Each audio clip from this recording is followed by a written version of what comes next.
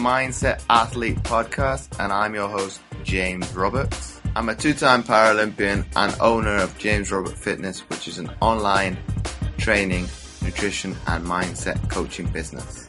First of all, I'd like to thank Lauren Williams for suggesting this quote to the show.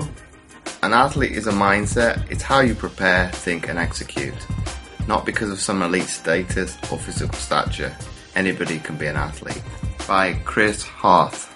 And each week on the Mindset Athlete, we like to bring you inspirational athletes, a message, or experts talking about human optimization to teach you how to change your perception of your mindset and become 1% better. And on today's show, I've got Danielle Allen.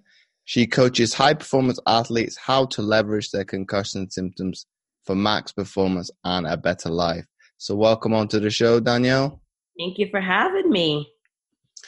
So obviously we were talking before we started recording, and you said that you had a number of concussions, obviously upward of 11. Mm-hmm. How, and in terms probably for the audience, how can you actually be able to visualize it in yourself and be aware of those symptoms, because they're going to be massively variant to determine. That's literally the major focus that we have is how to see the symptoms in yourself. So for me, I kind of experience it's like if you've had one too many drinks and you think you're fine, but all of your friends are like, you're not fine. So you might be thinking that you're presenting well, that you're speaking properly, or you don't have any memory problems, but people around you are kind of like, are you okay? You don't sound right, or you either are presenting as more emotional or moody. You're walking slower, you're talking slower. So within kind of my span of concussions, I actually started to recognize the pattern in myself, whether I was, having active concussion symptoms or I was okay. And what was kind of the interesting thing is I think after concussion number 5 is when I was like, I actually do see a difference between me being concussed and me being not concussed. So I'm going to start writing down all of those symptoms, tracking my mood, tracking what I'm eating, and seeing how, what are the changes that I'm experiencing myself. And I actually did that based on the types of concussions I had. And then how long the recovery was for each one of those. So probably got about 3 years worth of information on how my concussions or what happened, what were the symptoms. Because I think the biggest thing is a lot of people don't know other symptoms. If you've had multiple concussions, a lot of the information is based on one concussion.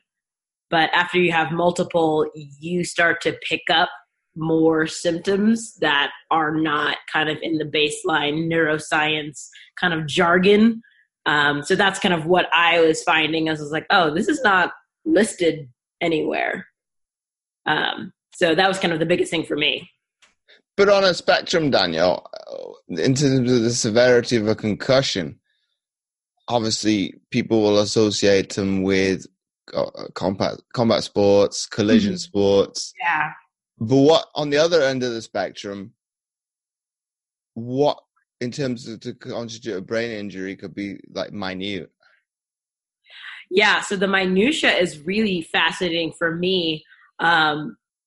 If not even in combat sports, which was kind of crazy, motocross, for example, as I've been starting to get into guys who ride bikes and BMX stuff, it's small impacts over a long set of time. All of a sudden, these guys are having the same kind of symptoms as NFL players, and it's a completely different sport.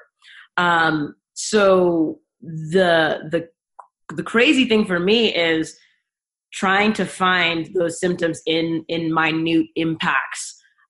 So the biggest thing that I look for is, all right, so what were you doing? How much is your head jostling around? I don't think people realize how temperamental or moody the brain is or can be. So I've been doing research on like hydration or dehydration. So if you're, dehydrated, your brain starts to actually lose cognitive function the same way, like if you didn't sleep for 24 hours. So that like being, 70% dehydrated or even 30% dehydrated, you are reacting slower. Your speech can be affected. Your memory can be affected. And so I look at that to say like, that's just dehydration. That's just not getting enough water. So like if you compounded, dehydration plus you got, bumped in the head, now you're looking at multiple factors that can start impacting your brain. And that's kind of where I petition my athletes to start really recognizing, do you have a headache? Are you feeling a little cranky? Are you super tired? Those things can kind of come up without, getting completely knocked out. And so kind of changing the literature around how we think of concussions. There was the NFL series. It was called All Jacked Up. And all they did was show people just getting hammered on the football field. And like literally they're knocked out. Same thing with MMA. We do like the biggest knockouts. But what people kind of forget is like, if you get a bunch of little impacts, they make a big impact over time. So really trying to get people to recognize that even some of the smaller stuff that they think is not important is really playing a big role in their brain health. But in terms of those little small things, what can constitute some of that actual misnomers, and people just skim over the fact, it's a little bit. Oh, yeah. So one of the things, like, somebody I've had people come up and be like, oh yeah, I think I've had a concussion before. Some people will be like, yeah, I got hit in the head and started seeing stars, but I didn't lose consciousness. So it's kind of those things of understanding, like getting hit in the head or having like a whiplash is a big one. People will get whiplash and not understand that even though their head didn't physically impact anything, their brain actually impacted inside of their head. So that's called it's a coup-counter-coup concussion. And those are actually some of the worst because it causes brain shearing.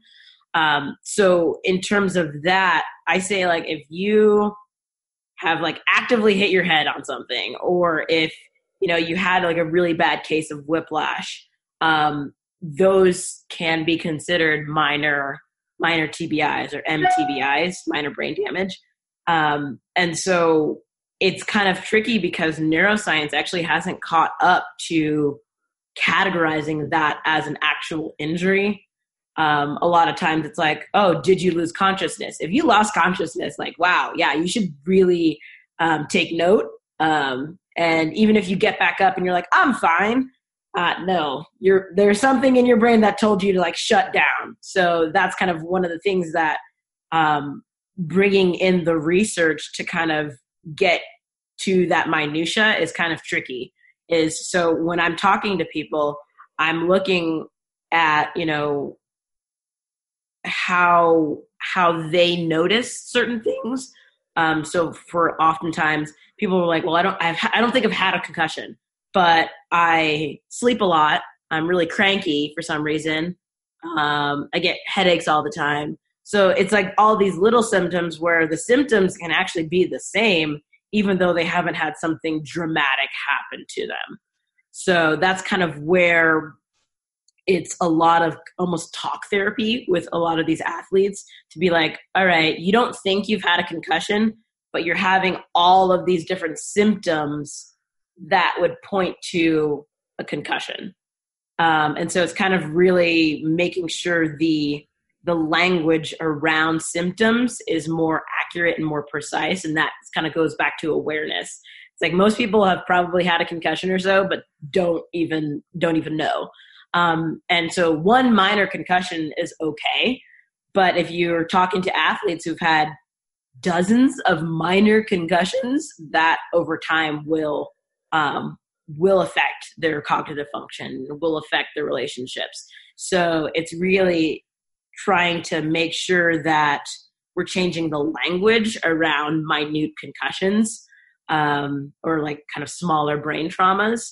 That way people can understand that if anything's wrong, if they're getting any symptoms, like understanding that symptoms mean that there's something wrong with your brain. Your brain can't feel pain. So if you're having, mood swings is a big one. If you're weirdly irritable, that means that something in your brain is telling you, hey, you should probably slow down. You should probably stop because we're not fine. So that's kind of the biggest thing for me, is trying to help people understand that, you don't need to be laid flat on your back and not remember the last 10 minutes for you to have a concussion. So yeah, it's mostly, I would say, in terms of that minute stuff, really honing in on having that athlete be aware of what they're already experiencing and then defining what that could be. But in a nutshell, Danielle, do you think it's because, to some extent, concussion is to a certain extent stigmatized because in some of these sports you have to portray a certain sense of bravado, a certain sense of ego to carry on? Oh yeah. And it's really transforming this idea of like, your concussion might be seen as like a badge of honor, like, oh, he got knocked out or she got knocked out and got back up and kept on playing. Like, that looks cool in the short term, but we're now finding like these rugby players, NFL athletes, motocross guys, they're having suicidal ideation. They're depressed. They don't have the proper short-term memory. And so it's really kind of, the trajectory is them becoming a vegetable, kind of sort of, where they're not able to care for themselves. And so, in the short term of like, oh yeah, I've got like 10 concussions, it sounds really cool, but you don't want to be in your 50s and have to have a caretaker. So it's kind of that trade-off of like having athletes understand the long-term repercussions of brushing it aside, and having them interact with athletes who have done that sort of thing and have been like, yeah, I've had, multiple concussions, whatever. Have them meet somebody who's in their 50s and has serious kind of symptoms, early on-stage Parkinson's, and they're like, oh, that doesn't look good. In my Instagram, I talked about meeting Muhammad Ali. And so world-class athlete, poet, activist, just this amazing personality. And I met him almost a couple years before he died. And the weirdest thing was like, you're kind of talking to a shell. And if you get athletes who are, in their 20s, have this kind of invincibility complex, and you sit them in front of some of these guys who are kind of shells of their former self, it really does help integrate like, oh, that could be me. And so when we have now, the research to back this up, to be like, yeah, if you have multiple concussions, this is where you might end up.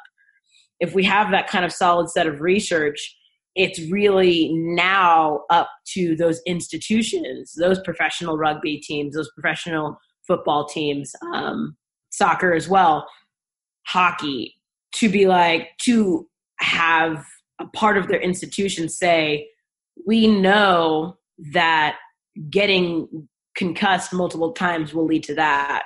And so having the proper prevention long-term to really make sure their athletes have a place to go when they're like, hey, I actually am not feeling okay, is kind of the bigger thing, where I think a lot of athletes do harm because they try to brush it off and be like, I'm fine.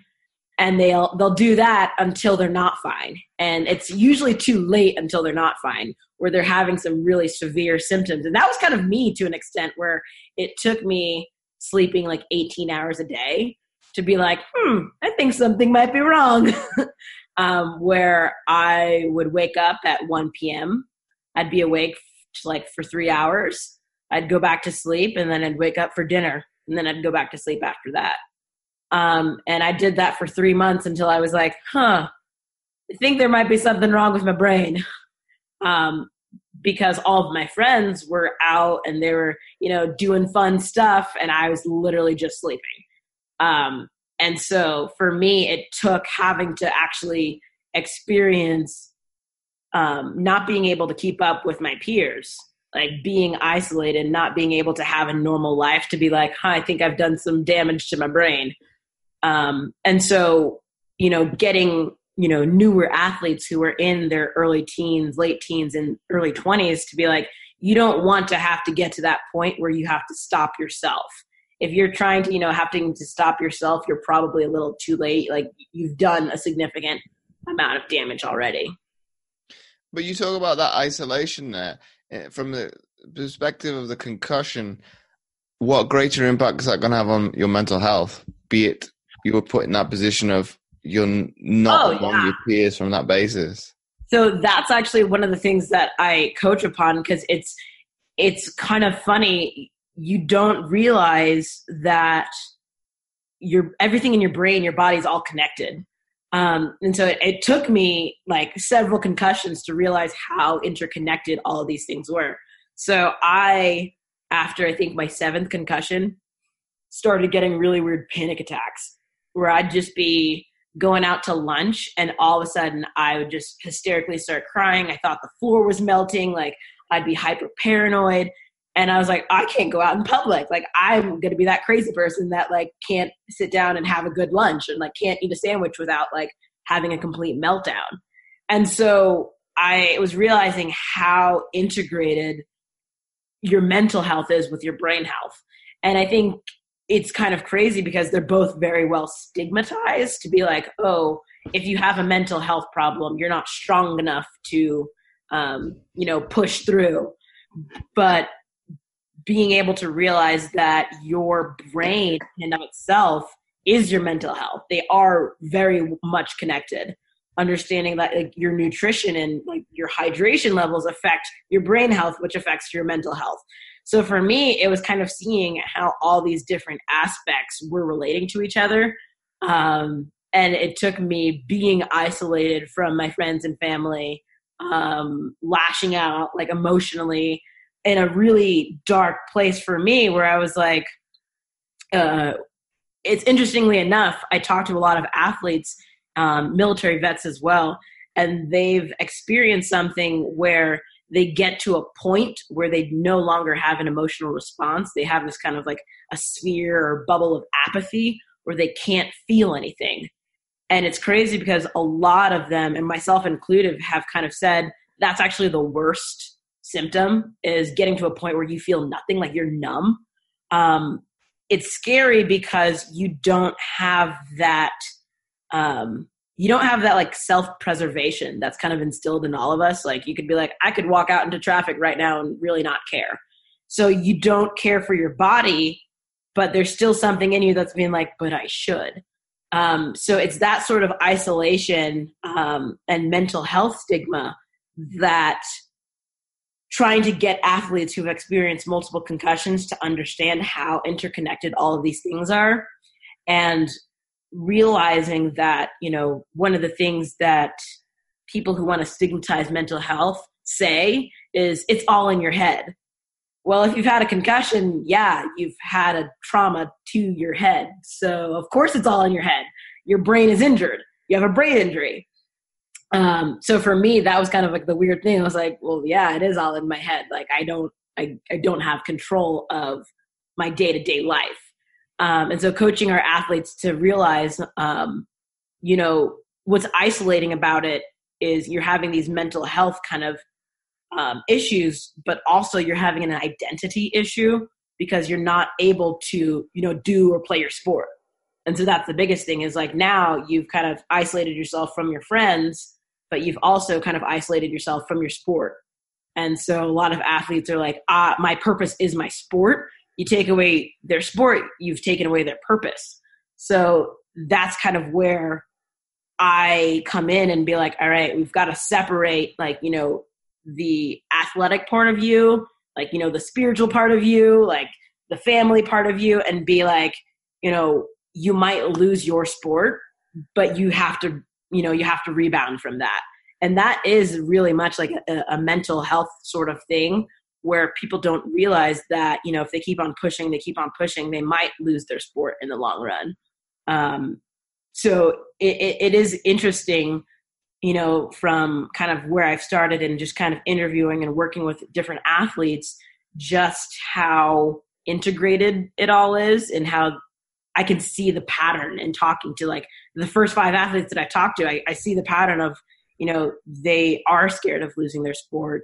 And further than that, they're kind of scared of losing themselves. So there is kind of this weird identity thing where you see after multiple concussions that who you are is changing.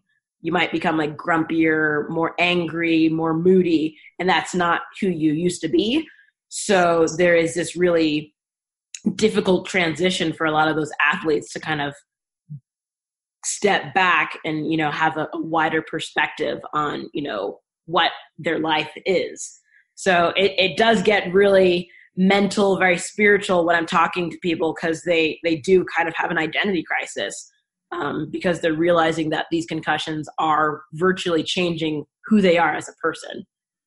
So yeah, overall, it really does encapsulate a lot of mental health. But if you looked at it from maybe I won't say a positive perspective now, a different perspective, and looked at it in this sense of a certain growth mindset, adaptability, flexibility, nothing's supposed to be rigid and in one sense. So if you could accept your personality is always ever going to change. It's going to change throughout your entire life. So you can come to terms with, be it, I would say, probably the negative side of sport, that this is going to arise. Oh yeah. You probably are not very observant to it, because it's like, well, I'm changing. I see myself day to day. Yeah. You see that with any aspect of, be it appearance and whatever. It's only the people from an outward perspective that can relate that information back to you. You've changed, etc. But be it for the better or for the worse, because you as the person are living it. So you don't per se know that. But in terms of this notion of numbness, what do you think people need to do? And obviously, when you're in a state of, obviously, you could say darkness, rock bottom, in that place of dread, what can you do to alleviate? And obviously, is it being more aware of those symptoms as they progress, and to not put yourself in that position? Yeah. So what the course that I've kind of created thus far is really to make a course that can be done when you're at your like rock bottom. So really, like, what's the bare minimum you can do to help yourself progress? And really the first thing that we teach people is it is in sort of a meditative practice, where your goal for like the first couple of days is to just note and observe how you are feeling. And so you don't really give a lot of emotion to how you're feeling. So for example, if you have one day that you're feeling completely dead inside, you're feeling completely numb, you'll write down, you'll say like, I'm dead, I'm feeling numb today. That's it. That's like the rock bottom. It's just having that awareness that you're feeling those things is the first step really to be able to kind of get back to a sense of normalcy. And what I find is that people have not done that in the past. They don't really have our schools don't really teach us how to, be aware of our own emotions. And so kind of what you're saying in terms of that mindset thing is like, you actually now do have to learn a different strategy to help your brain, to help like your emotion, to be emotionally stable. You have to have that awareness. If you're feeling depressed and even suicidal, you're like, all right, I'm feeling depressed today. I'm feeling a little bit suicidal. And that's the stigma, is like, you can't say that out loud. Like, oh no, she's feeling suicidal. Like, let's call in like 18 billion people and get her on the phone with 8 different psychiatrists. no, we're fine. To be able to say that and not act either way, not say it's good, not say it's bad, just be like, yeah, this is what I'm feeling. It helps athletes, even just general people in general, to figure out, this is my emotional state. It's not good or bad. And that's how you kind of get to like the next step, like, or level 2. Because a lot of times people will panic. I found when I did personally, when I first started experiencing a lot of the ranges of symptoms, I was like, oh no, what's wrong with me? I'm blah. And panic doesn't help, because the next time you feel it, you're actually rewiring your brain to feel that same panic every single time that happens. So for me, when I got overwhelmed, I was kind of creating a neuropath, like a path in my brain to be like, you're oversensitized, like you have too much stimulus, go straight down into panic attack. So that was kind of the links that my brain was creating. It was like, oh no, there's too many people in this crowded space, have a mental breakdown. And so what was crazy is I started getting a fear of going into public spaces, because I was like, am I gonna freak out? Like, am I gonna have a panic attack? And as soon as I had that brain shift of being like, all right, I feel overstimulated. What can I do to not feel overstimulated? It kind of lost its, the panic attack itself kind of lost its weight, because I would still maybe have a panic attack, but I was like, and now we're having a panic attack. It's okay. And I'd, kind of wait it out, get back to normal, come back to my friends and be like, all right, just had a panic attack. No big deal. And what was crazy was kind of this cognitive behavioral therapy for myself to kind of understand you can go through X, Y, and Z and not assign emotions to it. Because as soon as you start assigning emotions to it, you're teaching your brain, if you feel this, then do that. Your brain is going to make a shortcut regardless of whether you want to or not. So to get athletes in a space of like, if you're feeling really low and in a dark place, don't panic. And it's counterintuitive, because a lot of times that's what people want to do, is like, they're like, oh, I want to panic because I feel in a certain way. That's been the most helpful thing for myself and for others, is to really have a sense of observation. And that's what my first step for working with new athletes, for my advice for other athletes is like, if you're feeling a certain way, just observe it. And it actually does take practice to be able to observe it, because your brain has already said, oh, if I feel this way, I should panic, or I should be really fearful. Or for me, I would just go to sleep for 18 hours. I was like, we're overstimulated, just sleep for the day. So that would be, the biggest shift is to kind of separate your emotions from what's actually happening in real time, just for that sake of mental health.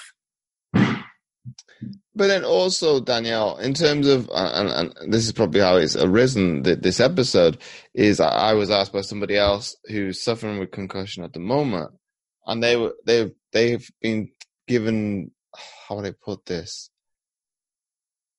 Be it like limit time, be it obviously away from the computer, TV. What's the connection between concussion and light sensitivity?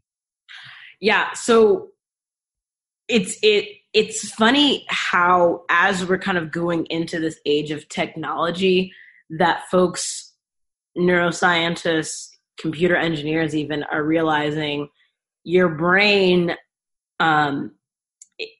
works on electrical impulses. And so, if you just even think about magnets, you have a magnet on one side of the table, a magnet on the other side of the table. As they get closer together, they either repel or retract. And so when you kind of think about your brain as an electrical source, that actually means it's also working as a magnet. And so people have never really thought about the idea that your, overhead lights, your computer screens, your cell phone, have negative or positive impacts on your brain, because the frequencies we can't really perceive. It's above our, visual or sound impulses, but it still affects us. So in terms of like, limiting computer time, yeah, you should definitely limit your computer, phone, even music, I'd say. A lot of athletes have problems listening to music because it's a stimulus of a sort. So the research is kind of now coming out in terms of how all these different lights affect your brain, but one of them is blue lights. In particular, the frequency of blue lights really messes with your circadian rhythms, because if you think about it, like, what color is the sky? The sky is blue. And we have a tendency not to really understand how our brains are based on nature. And we've kind of gotten into the shift of society where we're inside all day, we're staring at computer screens. So we've kind of replaced all of the natural things with artificial things. So your brain is like, I see blue light, it's daytime. Except now it's 12 o'clock at night or it's midnight and you're trying to go to sleep and your brain's like, well, it's daytime. Why should I go to sleep? So you're messing with your sleep cycles, your circadian rhythms by, introducing different lights and things of that nature. And taking one step back further, that means you're messing with your brain chemistry. Your brain is now having to rewire itself to be like, all right, so now it's still light at midnight, which means we should be awake. So I should be making the awake hormones to keep you awake instead of your adenosine hormones, which, will help you fall asleep. And so it's very interesting in terms of a lot of the studies right now are being done on mice and how we introduce different types of light to mice and looking at brain chemical markers. And so, in short, our technology is kind of changing and rewiring our brains for better or for worse. And so for me, having, a lot of visual stimuli would actually create my panic attacks. So if I was working on the computer for more than 3 hours, if I went, 3.5 hours on the computer, my brain would be like, all right, it's time to shut down, and I'd have a panic attack. So people haven't drawn the line that your computer, your phone, your, internet, radio, whatever, those are stimuluses that do affect your brain chemistry, because it just seems like it's an everyday thing. And so what you're talking about with, mindset and, shifting for good or bad, when you have a concussion, it actually kind of takes you back to step one, and you're now kind of having to rewire and shift things that you thought were good for you or thought you were normal. You're like, oh, that's actually harming my brain in a sense. So even if you haven't had any concussions, blue lights affect you. When you do have a concussion, you see to what extent it can affect you. And so now you actually have to be aware and take better precautions on how to move forward with these things. But what strategies could you actually implement beyond those, though? So one of the things that I use on my computer is it's called Flux, the Flux app. And so instead of blue light after 6 p.m., it changes my computer screen orange. Some people get glasses that are legitimately orange glasses. And so while you're looking at your computer screen, it doesn't look blue. It looks like a weird dingy orange color. It takes a while to adjust to, but I found that my eyes weren't as tired because, if you're staring at a computer screen for a couple hours, you get off and you start blinking weirdly, and your eyes kind of hurt and you're like, oh, that's not good. So that was one little step that I took. I try to make little small habits and changes. So I wouldn't check my phone or my laptop after 8 p.m. And it's interesting because I had to get a little more militant with a lot of these habits, getting a lot more regimented of all right, so I can't have my phone in my bedroom as my alarm clock. I know a lot of people use their phone as their alarm clock because I might check it. I might, get up in the middle of the night, check it, have this bright blue screen, beaming into my eyes at midnight. So little things like that where I'm I don't have my electronics in my bedroom. Those are small steps. In terms of television, I limit my television time. Binge watching is a big thing now. If you've had multiple concussions, maybe don't binge watch several episodes of television. because it's just a lot of stimuli for your brain to take in. And even if you haven't had multiple concussions, like maybe just go on a walk. So really understanding time limits. I like put timers on things all the time. I'll set phone reminders and be like, all right, like my phone has like a screen time app. So it shows me how long in hours I've been on my screen. And I've set it to like, if it's more than 3 hours in this set period of time, then like you should probably do something else.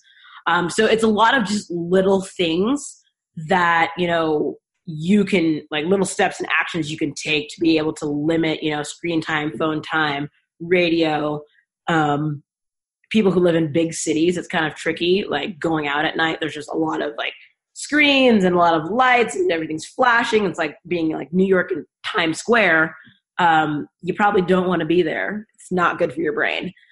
So I really try to tell people, you know, that's where that awareness comes in. You have to be aware of your environment and how your environment is affecting you. If it's having a negative effect or positive effect, you have to make your own treatment plan that works best for you. So some people really aren't affected so much by light stimulus, but it might be sound. Or food is a big one. Salty food, sweet, spicy, doesn't matter. They might have more of symptomatic reactions with their brain by the foods that they're eating, if they're eating dairy or something like that. So that's kind of where I'm like, only you know the symptoms that you're having. So you have to take the precautions necessary to kind of do the best, or at least do no harm for the rest of your brain. But Danielle, in terms of this awareness, how does one, I'm going to use this term loosely, learn it without getting to that stage of what we talked about hitting rock bottom, where you have to rewire yourself anyway?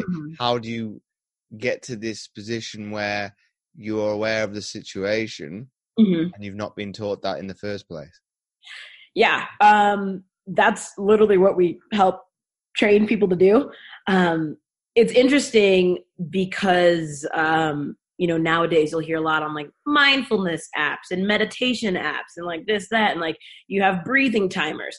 And so people are roughly becoming aware. Yoga is a big one of these different ways to become a little more aware, but it hasn't quite been integrated in terms of mental health and concussions. So, you know, you have these things. And I think that one of the problems is, you know, for the mindfulness and yoga apps that here in the States, it's kind of become trendy. And so it's like, oh, now we have goat yoga. And so people kind of laugh at it and they're like, not doing that. That sounds dumb. But there is actually, you know, it's funny because we've, in terms of meditation, we've been doing it for thousands of years. And now research is like, meditation is actually really great for your brain. So, you know, for a lot of people, understanding like there is a part of it that is super trendy, and people think like, oh, in order to be mindful, in order to meditate, I have to like sit and go Om for 30 minutes. Go on a walk without your phone, like preferably next to like in a park or next to some trees. That way you are limiting your stimulus. You're limiting your stimuli around you. Trees are great for that, to be like, all right, let's slow it down. And you actually kind of rewire your brain to become naturally aware. Because when you're going on a walk, you're naturally observing your environment and your surroundings in a way that is different than, you know, going for a run. You're going for a run, you're doing it for exercise, you're doing it, you're trying to hit mile times. You go on a walk and you're like, wow, it's really nice outside. Look at the birds.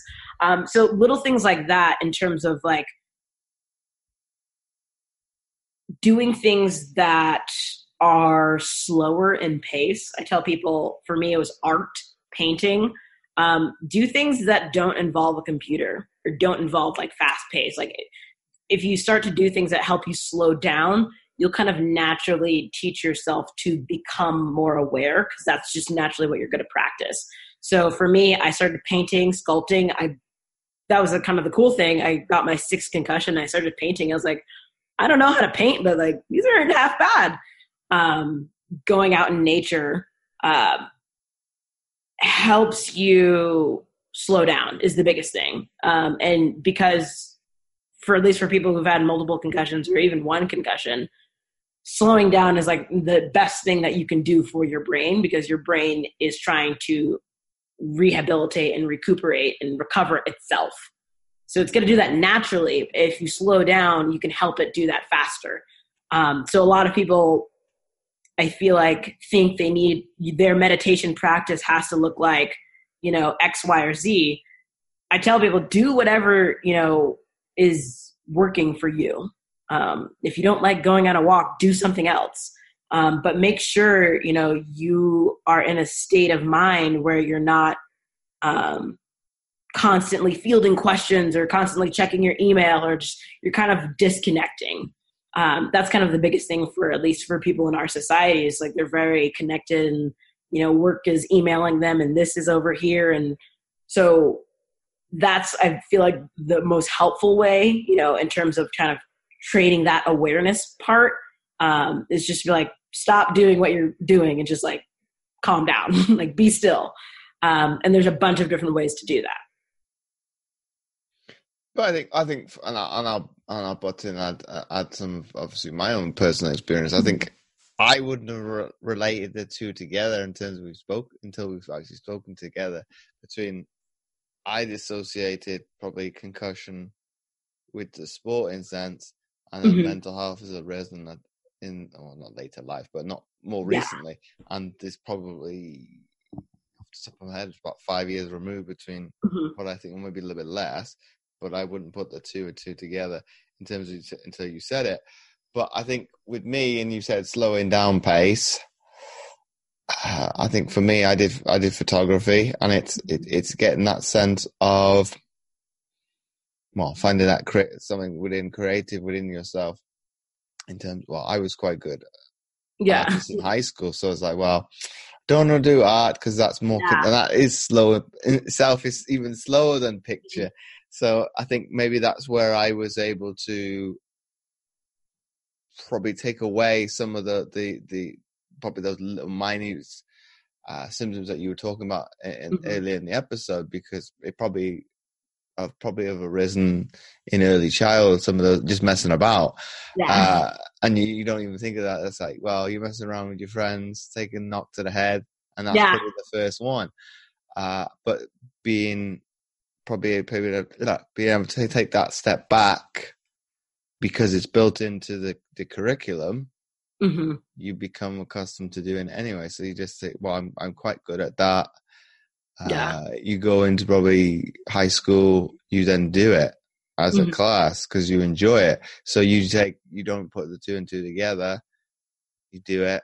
I feel at ease. I feel relaxed. And it's probably been built into and hardwired into my DNA. I'm quite laid back. So I think that symptom of when you say it does occur, and it probably hit its heights with the mental health, it was, the counselor said to me, you were overdoing it and trying to balance too many plates in the air, thinking, I don't think so.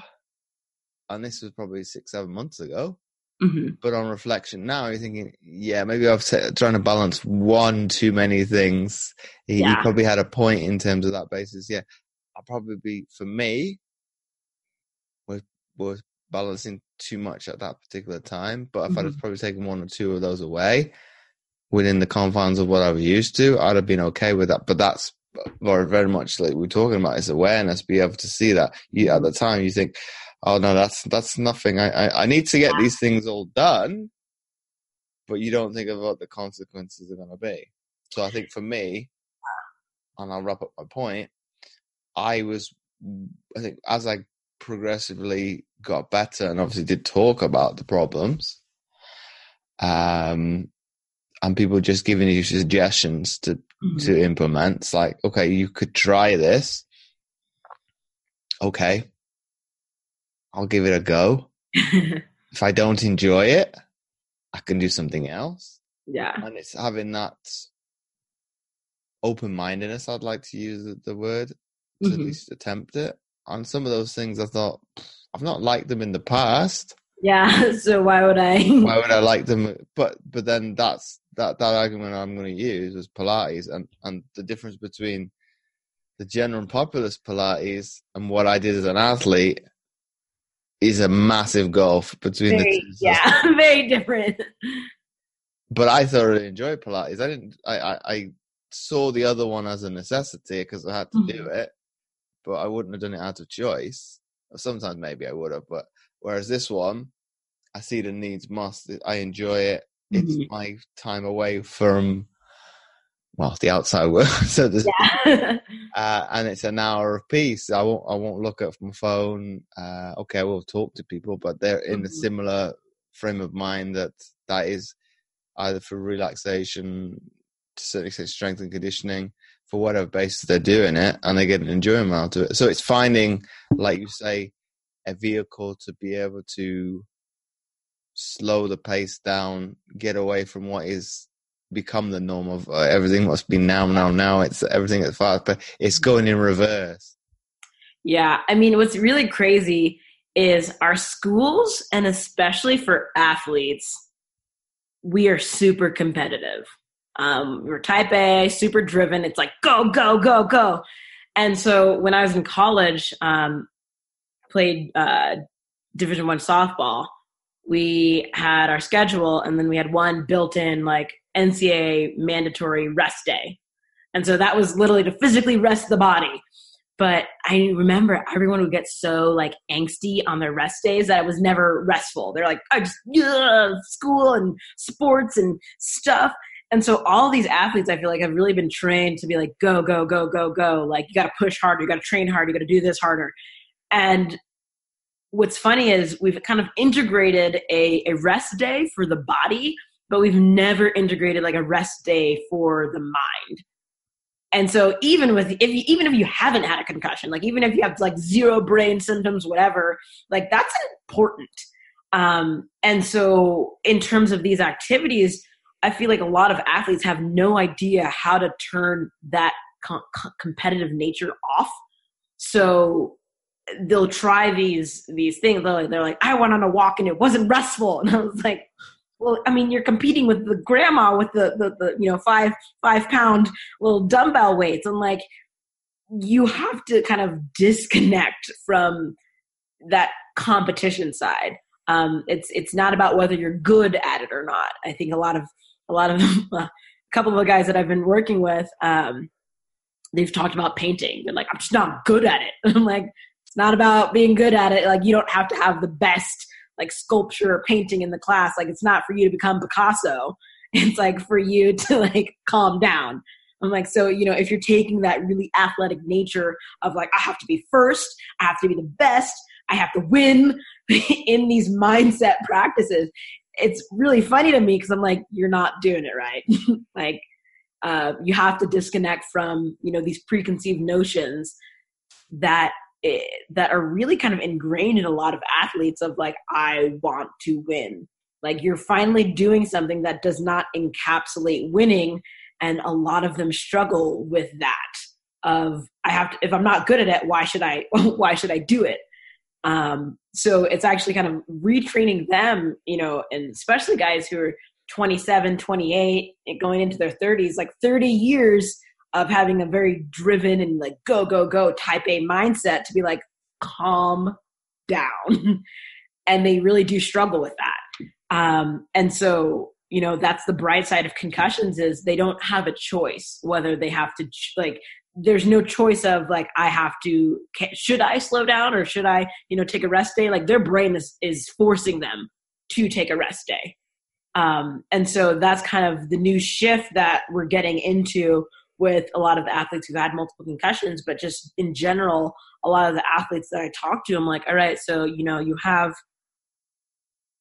a cardio rest day where, you're not doing as intense workout. Like, what is your mindset? Like, what's your mind's rest day? Like, what do you do to like take time off of your brain? And they're like, what?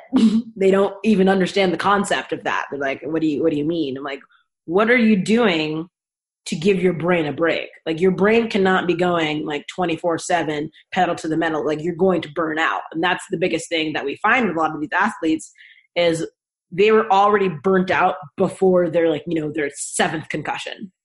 And so they go back and they realize they're like, oh, wow, I could have, been in such a better place before all these concussions if I had just like taken a moment to like breathe and relax and calm down.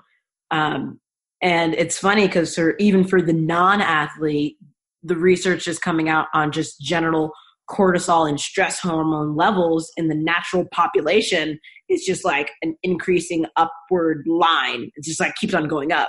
And so they're like, the average person has like twice the amount of stress hormones they should be going through their body. And I'm like, oh, that's not good. And so you see it as burnout. You see it as people losing their hair. You see it as people gaining weight, mental health issues, simply because people are not giving themselves a break.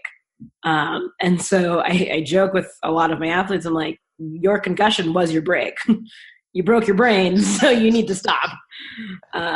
And so that's kind of the positive side is they're actually now having to force themselves to take in more of a holistic method of athletic training. And it really does give a lot of the people, for myself included, more of an edge because now I know how to be aware of when I'm becoming burnt out. I'm a firefighter right now, so it's not like I chose a very low stress job.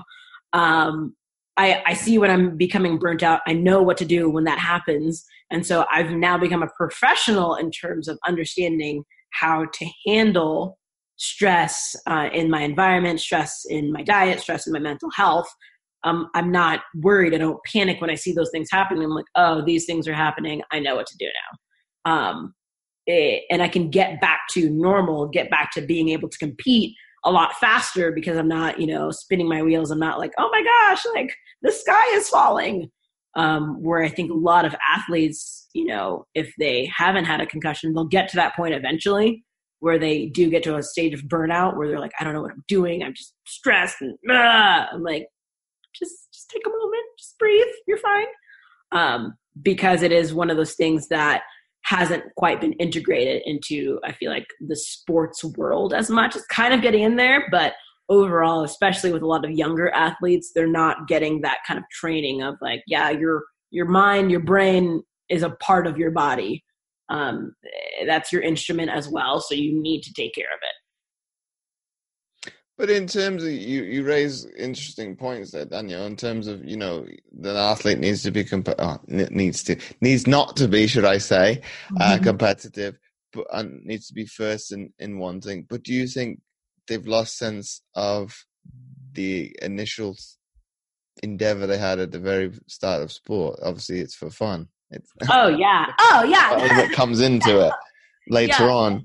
And I think that's, for a lot of people, it's crazy.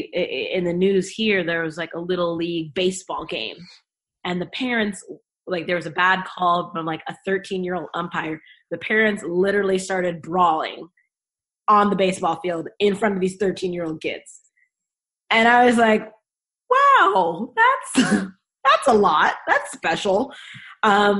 Because I mean, even at 13 years old, like the society around the sport is like, you need to be the best. Like we got to win. And, people do lose fact of like, even professional athletes. I love working with professional athletes. I'm like, you play soccer for a living. Yeah. Like you should, take some time and like, remember, get back to the fact of like, that's pretty awesome. Like that's a good place to be.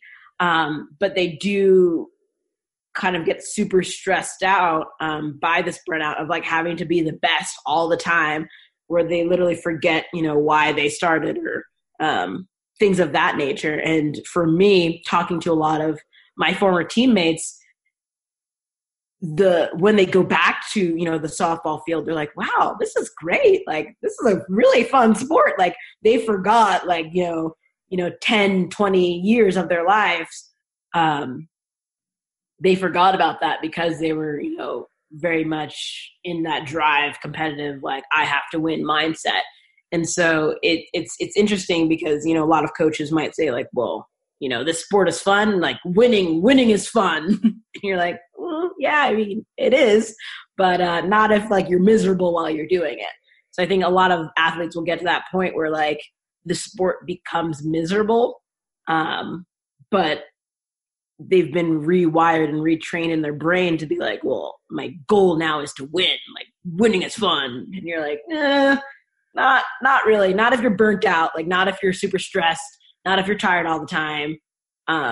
That's not fun. And more than anything else, it's not healthy. It's not healthy for your long-term mental health. It's not healthy for your body. And I feel like it's good that people are kind of starting to realize that. But yeah, just like you say fun in certain practices, and people are like, fun? It's not about fun. And you're like, okay. So yeah. And that's kind of something that I do tell a lot of my athletes is like, actually try and play your sport, not to compete, not to get better, just to enjoy it, because that's something you enjoy. And so that's kind of one of the things that people will realize when they do disconnect from kind of like the society of their sport. They'll realize they're like, oh, this is actually kind of fun. Like I enjoy doing this. I'm like, yeah, that's why you started. So that's kind of the bigger thing that I try to like retrain into people, is trying to kind of get them back to center, or at least the reason why they started. But I think in a nutshell, Danielle, I think it's reminding oneself, or not reframing. I'll use the word reframing to look at awareness as being a skill. It's something that you can acquire. Obviously, you may not have it. You can obviously the loose sense of the word. You can be aware of your surroundings. Be it some people are better at some are better than others in terms of probably like people watching. So they should in theory be able to take that step back and say, okay, I can observe this sense of I'll call it loosely nosiness a little bit. Take a step back and be kind of an outer body experience and look down upon myself and what could I do better. So I think it's obviously looking at it from that perspective in terms of looking at a skill, and what I wanted to add in terms of that skill set was when you said athletes, they want to be number one, be first from a competitive sense. When it comes to something I'm going to say they're not particularly good at, be it painting, sculpting, and they put it from a competitive sense. But you're not, like you said, going to be a Picasso, but that is a skill that you have not, I'm not going to say not acquired, you've not accomplished yet. And I think due to the nature of you being competitive, if you feel it that's important to become good at it, you'll be able to do it. But it's putting that awareness into place from that basis to say, well, and this is you'll probably steal this from me, in terms of you've put hours and hours into your craft from a sporting perspective. That's probably where the general populace kind of struggle to say, well, I can't become you. Or you weren't willing to put in that you're not sacrifice. 10,000 hours. It's not a sacrifice for me. That was it could go as far as an obsession, but the dedication and the willingness to want to do it is a no-brainer. I'll do it but then to summarize in terms of and come to my actual overall where I'm coming from, if you did the same in towards something else, you'd probably be good at that as well. But I mean, and that's kind of the thing that's funny is for athletes, it's oftentimes they started because they enjoyed it, they're competitive, and they were good at it. So that's why they continued to get better. And then in terms of like understanding mindset as an actual practice, or mindfulness, meditation, even breathing practices, I feel like athletes do a lot better when they are moving in their meditation practices. So like yoga, Pilates, walking, sculpting, their brains kind of are at ease because they get to move so much. But that's kind of the funny thing. I'm like, yeah, you're probably going to be bad at it because you spent your whole lifetime like honing your cricket or football skills. Like, duh. So it is kind of funny the frustration, I think, where they're like, well, I'm just not good at my breathing exercises. I'm like, you breathe every day. Like, calm down. And so it is kind of this training, and that's why I call myself the concussion coach, because it is coaching people to understand. I'm like, you're maybe not, a master at this practice because you haven't put those hours in, but at the same time, like, understanding like this is a practice that goes beyond, the skills of your sport. A lot of the football players that I talk to, you don't have a lot of opportunities to tackle someone in like your daily life and just like public. Like, you're not just like, all right, like, it's not going to come in handy for you, but like maybe your breathing exercises will.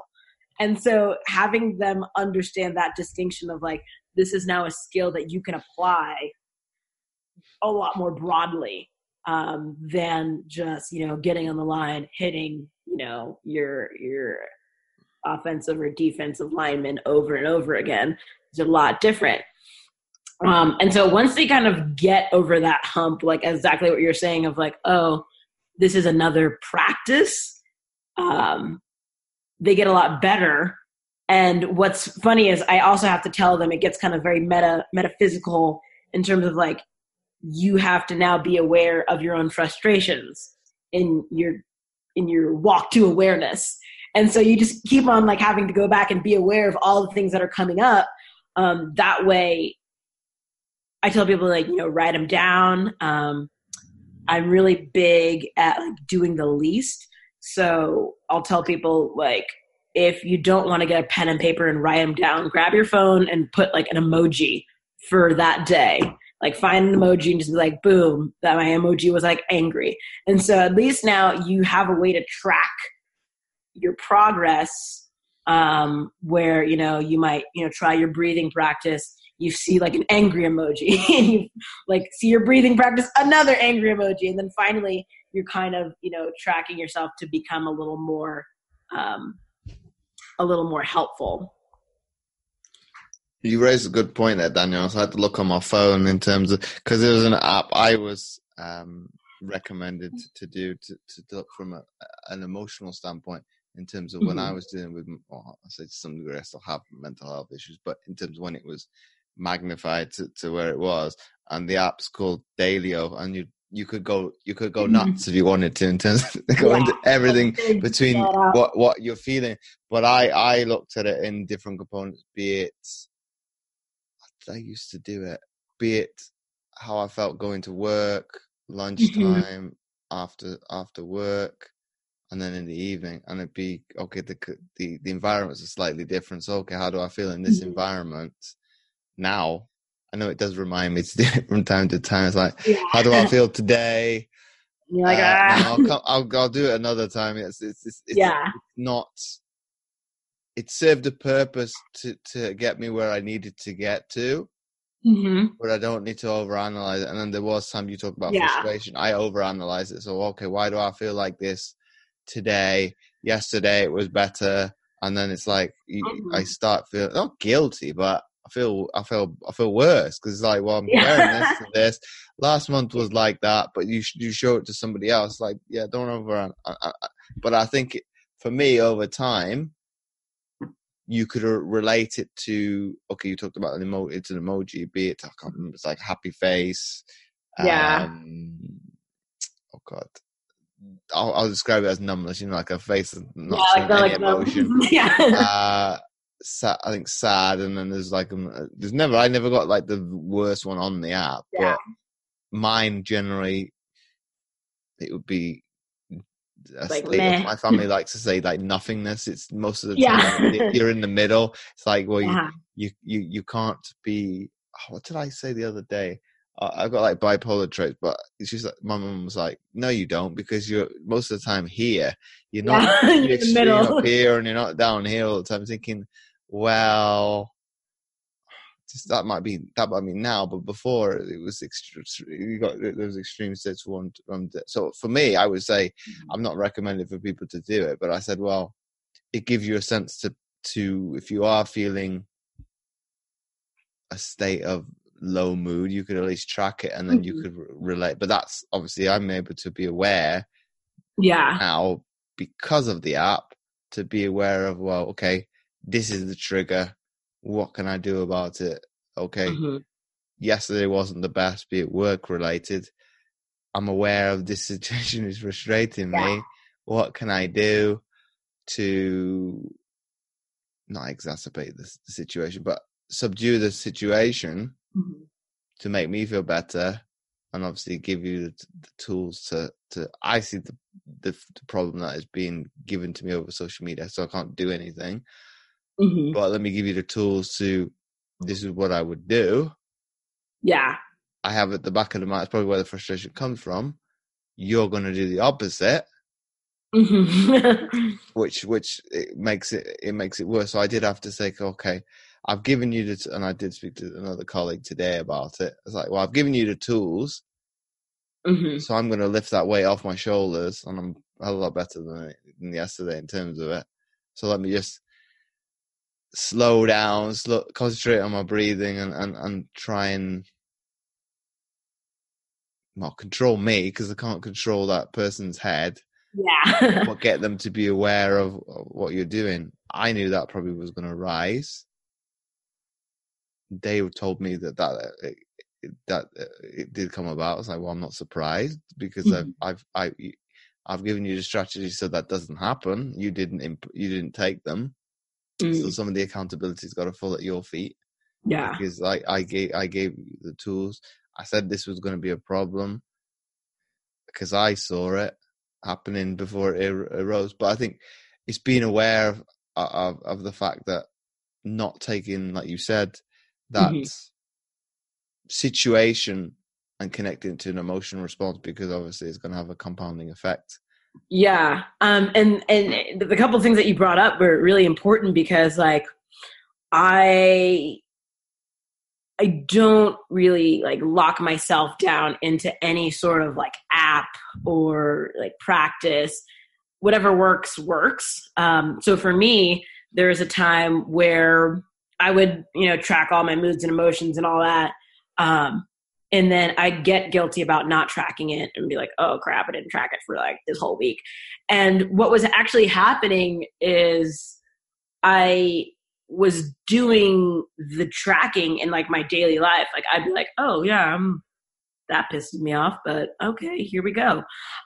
So I was taking the app and kind of integrating it into myself. And the transition was weird because I'm like, why am I so guilty? Because I didn't track this, that, or the other. It was because I was already like integrating it into my daily life and my habits. So I teach people, I'm like, there is a time where you actually might not need an app or to do X, Y, and Z. Like you're actually going to come up into a situation where you're doing all the things. You're just being like, all right, like I see this, I see this, I see this. That's happening. That person's stupid. That's okay. Like I can control what I can control. And so it's almost like taking off the training wheels in a sense of like, all right, we've gotten to a point where you're okay without, using this. And so that's kind of how I teach people in terms of how they level up, understanding that for me, I'm not so focused on the goal of tracking or whatever. It's more of the system of what it does for me. So when I was really at like rock bottom area, I'm like, that was like literally my whole lifeline. Like that is all I lived for, was to just track up, down, left, right, happy, sad. That's the only thing I did. And I got to a point where that became who I was, where I was like, oh, I can track these things and I don't need to pick up my phone because I just know that I'm feeling that sort of way. These are the reasons why. And so that was kind of the biggest thing in terms of translating that for other people to understand, is your brain sometimes is working so fast that, somebody says something, you don't really recognize it, but triggers you in the back of your head. And so you're going around and you're like, oh, I'm angry, but I don't know why. And then you remember, I'm like, oh, that guy back there, like, 3 hours ago said something that really made me angry. And I've just been like carrying that anger.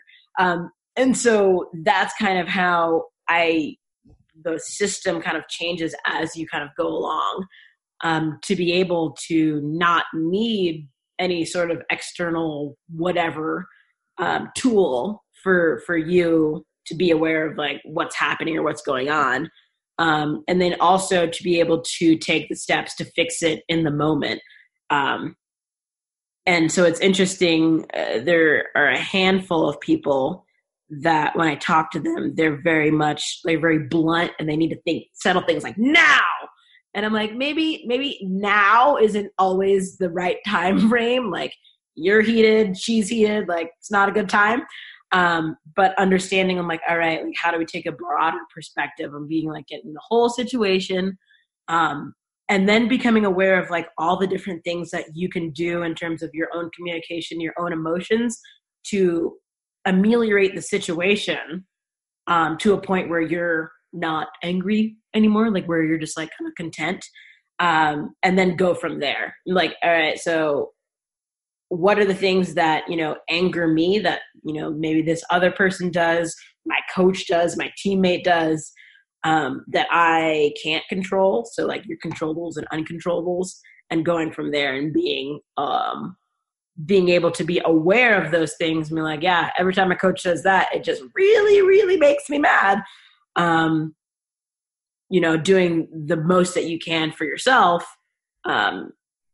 and getting to that point of like, yep, my coach says that, I'm going to get kind of angry. But it's funny, from when I've talked to people who've kind of worked with this concept of tracking their emotions, a lot of people think that it's funny after they've been doing it for a couple of months when they say like, oh, that made me angry. They're like, actually, it didn't really make me angry. I'm like, I'm not actually angry about it anymore. It's just kind of funny.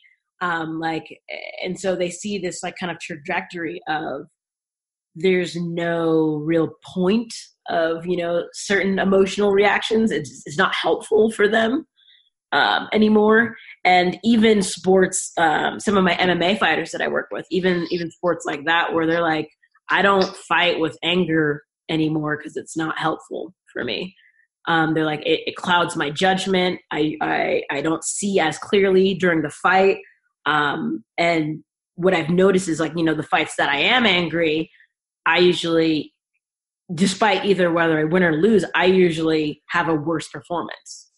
My performance deteriorates because I'm like thinking I need to fight with anger and get all hyped. And he's a guy that I'm thinking about. He's like, no, the performances where I'm just aware of what's happening are the ones that I feel the best about, regardless of the scorecard.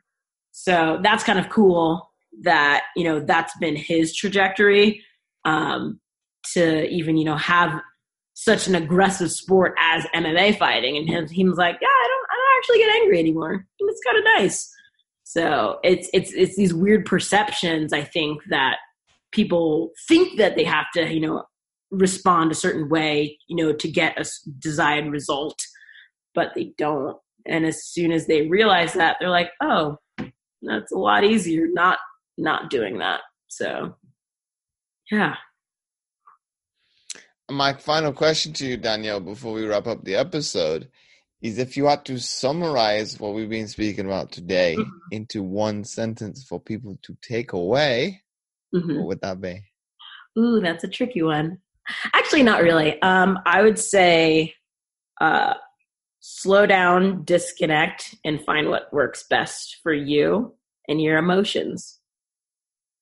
So that'd be emotions and brain health. But yeah, so that'd be my biggest thing, is like, just slow down.